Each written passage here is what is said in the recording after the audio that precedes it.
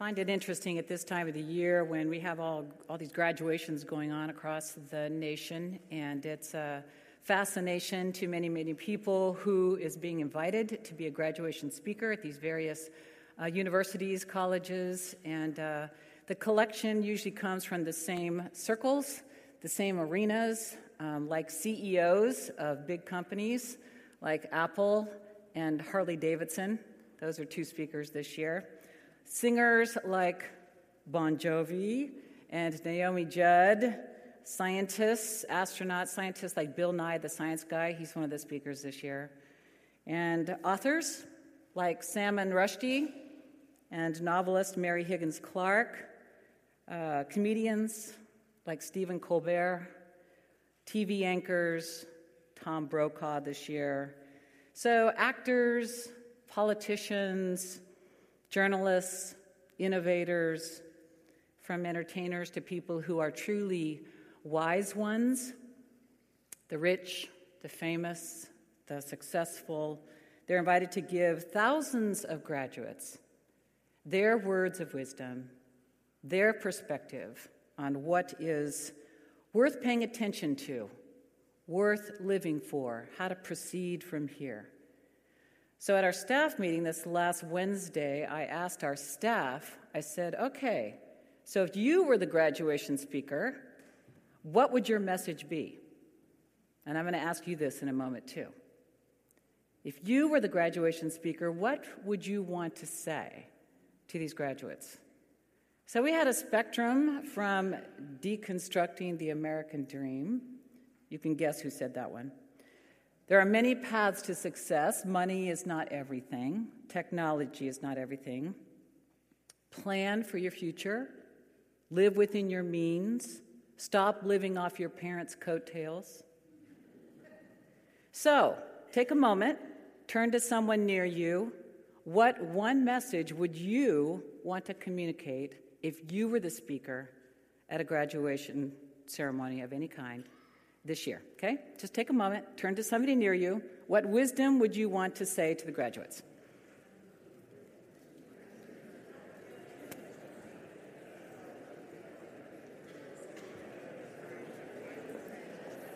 What would your message be? What message would you want to say? What would your graduation message be?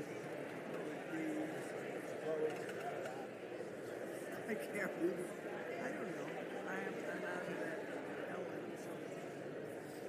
Okay, Janine, you have one?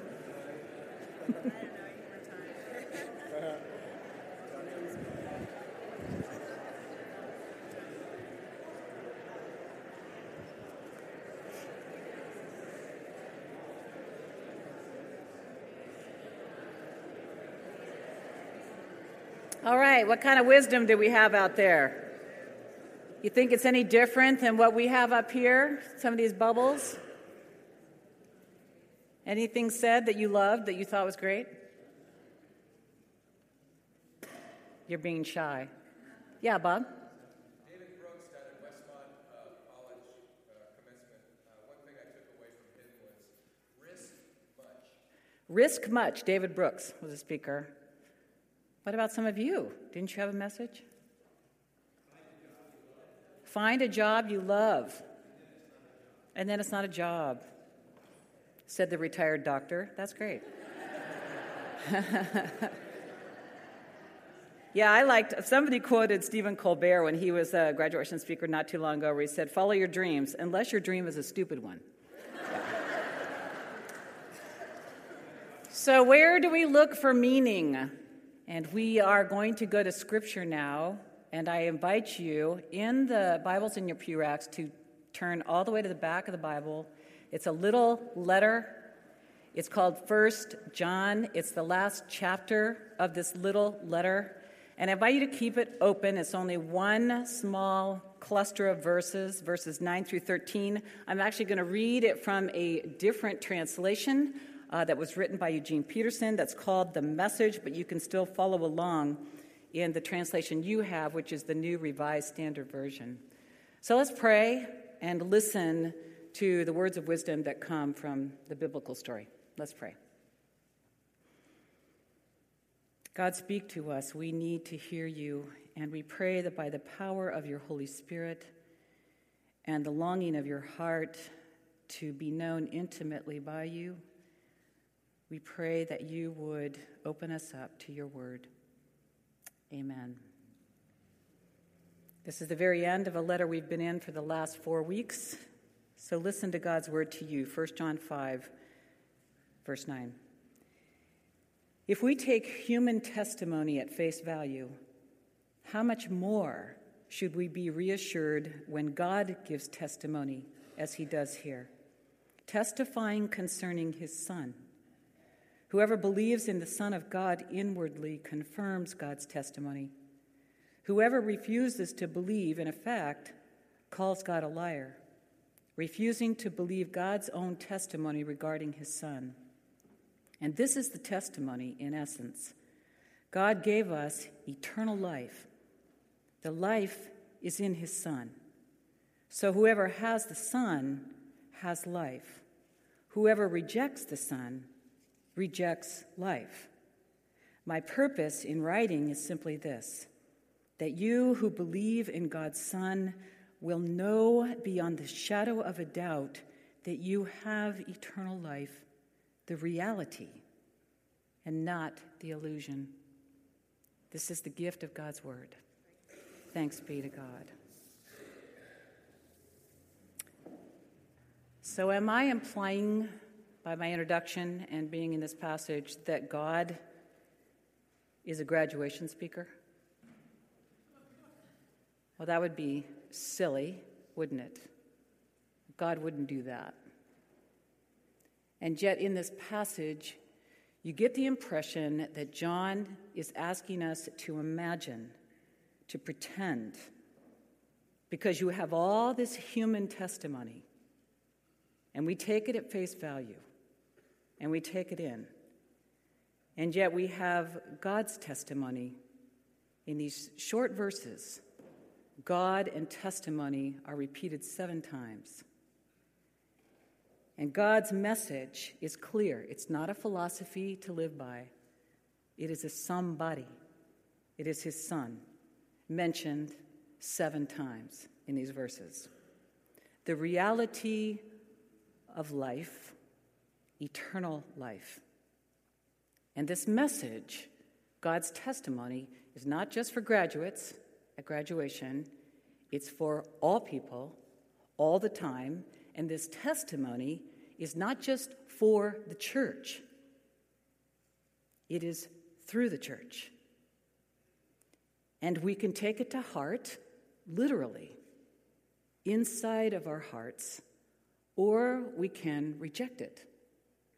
And in this passage, John is saying, in essence, that's calling God a liar. Wow. I think, in a big way, John is giving a pep talk to the church. You are God's graduation speech about the meaning of life, the reality of it, and not the illusion. There is a man who would be giving a graduation speech this spring. His name is Steve Hayner, president of Columbia Theological Seminary back in Atlanta. Some of you have heard me talk about him already. He was diagnosed with cancer a little over a year ago and died this past February very rapidly. He had what many people have when they're going through something like this, a terminal illness. He had a caring bridge online where people could be catching up with how he was doing. And his words and posts on his caring bridge are now going to be published in a book titled Joy in the Journey. And I want to read to you what he posted last November 11th. He wrote this: "Facing death has a way of clarifying things. So let me tell you a few things that I've learned in the last few months. Number 1," and he had 4 things, but I'm just going to share with you number 1 from this post. "When Jesus is all you have, you soon discover that Jesus is all you really need. Only in Jesus will we find life with a capital L. I'm in the process of losing everything that I have known on this earth, but I will never lose what God has given me in Christ. There are so many meaningful directions in life, so many meaningful pursuits. Being an author, being a journalist, being in politics, being in business, being in technology and innovation, being a scientist, being a musician, being in theater, a counselor, a parent, a teacher. But none of these things, as meaningful and as important as they are, give us life with a capital L. It was so helpful a couple years ago when we had a summer series called Faith and Science. Many of you were able to participate in that. It was a 6-week series, and it was led by Bill Newsom and Bree Lincolnhoker, both of them scientists. Bill is at Stanford, has been for years, working in the neuroscience department. And in this Faith and Science series, they acknowledged the excitement of being in that field and the research that is being done and that they're working on and what science can do. And science can do amazing things that help us know more about life. And the more we explore it, the more we can maximize what it can teach us. But science is there to measure and to quantify and to maximize, but there are some questions that science can never answer. Science is not meant to answer. Like, why am I here? And what is my purpose? And what should I do with my life? And should I marry that person? And should I take that path? Science is not meant to answer those questions that are answered by God. Not a philosophy, not a doctrine, but an embodied somebody who loves us, abides in us, lives in us, leads us, life with a capital L. One of the most important things we've been working on this past year as a church is trying to find language that can name where God is taking us in our spiritual life, to put words to that actually are translatable here on the peninsula, here in our church, finding language that makes sense. And what we've come up with, you can't read that internal statement, but many of you have seen this, is that the goal of the spiritual life is knowing Jesus so intimately that we become like him. And this letter of 1 John really has been saying this over and over again. This is what God's testimony is. This is what God has in mind for us. God abiding in us. We abide in God. And that abiding is so powerful and so life-changing that we become loving like God is loving. We have realized that there are 4 different learning circles that help us get there to that goal. God's love, and in this letter we hear John talk about how God is love. How in this we know love, not that we loved God, but that God loved us, always loves us, can't stop loving us, initiates with us. Follow me, that we know love by what God has done in laying down his life for us, and so we also ought to lay down our lives for one another. Come home. Throughout the letter, little children, we are all God's children. So beware of the things that cause us to stray away from that home base by sin and evil.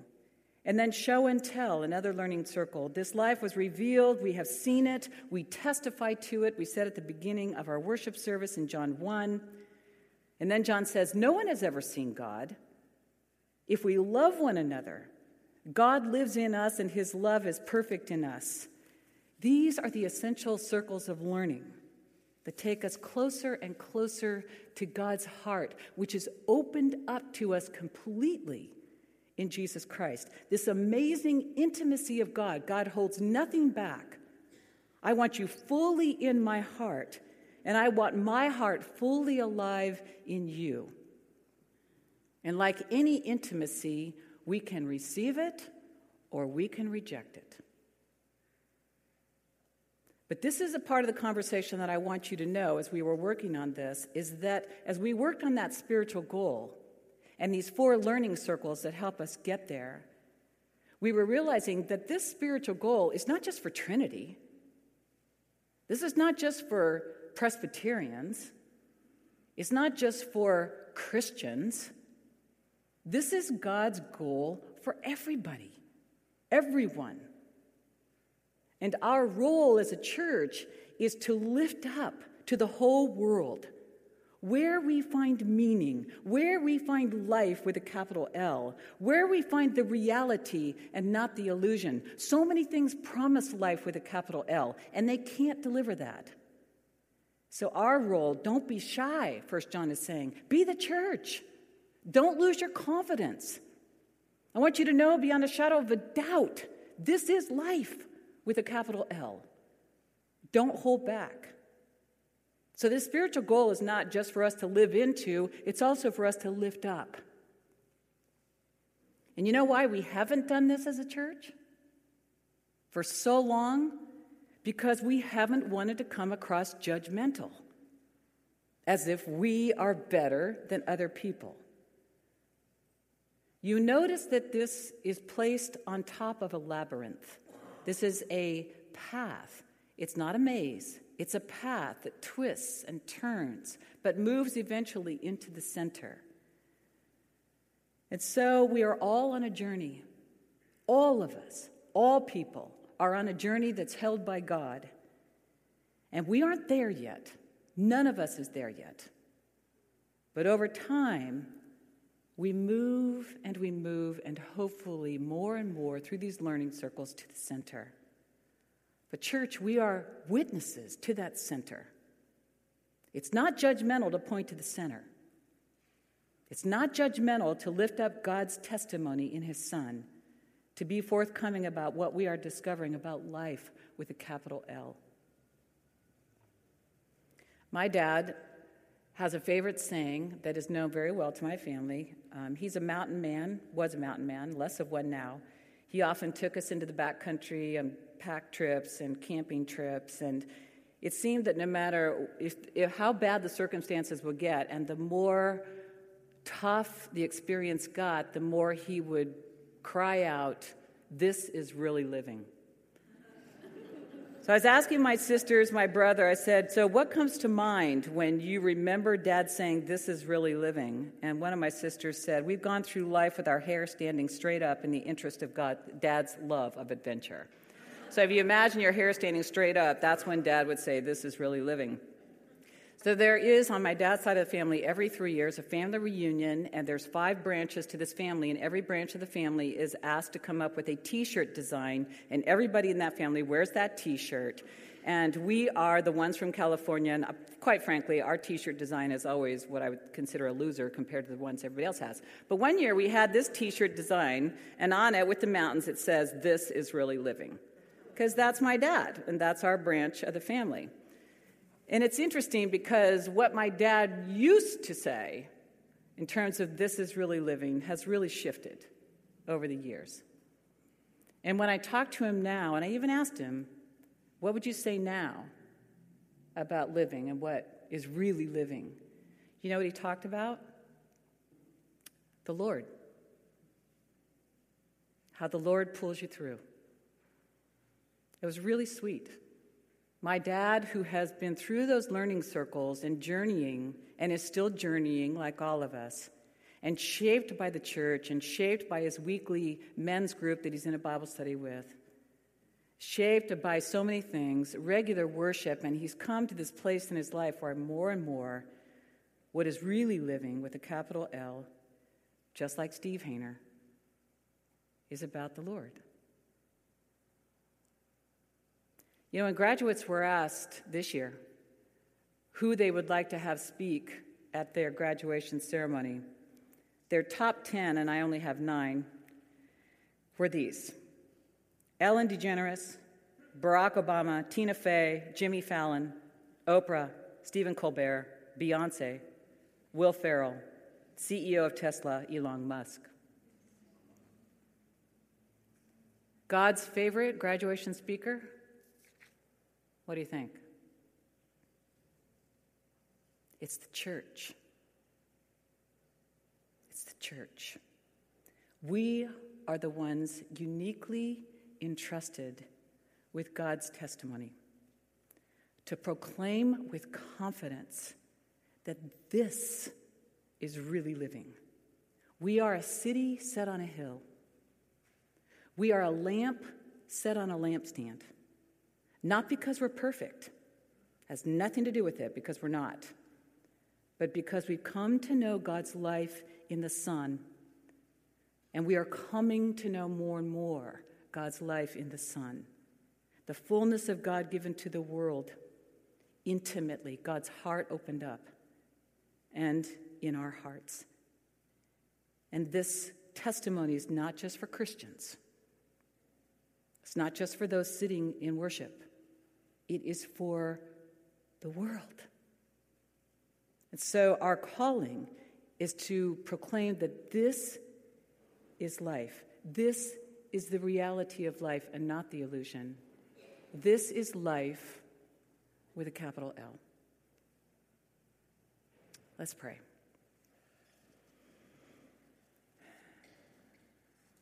God, forgive us for being more silent when you have given us the greatest news of your love for us, your freeing grace for us, your invitation always to come home, the privilege of being a part of the story of your love. Lord, forgive us for becoming, in essence, in our silence at times, people who make you a liar. We want to be your church. We want to keep walking on the path closer and closer to your heart of love for us. Lead us into the intimacy that you have for us, that it might change us and set us free, to be your people, to be your powerful speakers in the world. In Christ's name we pray.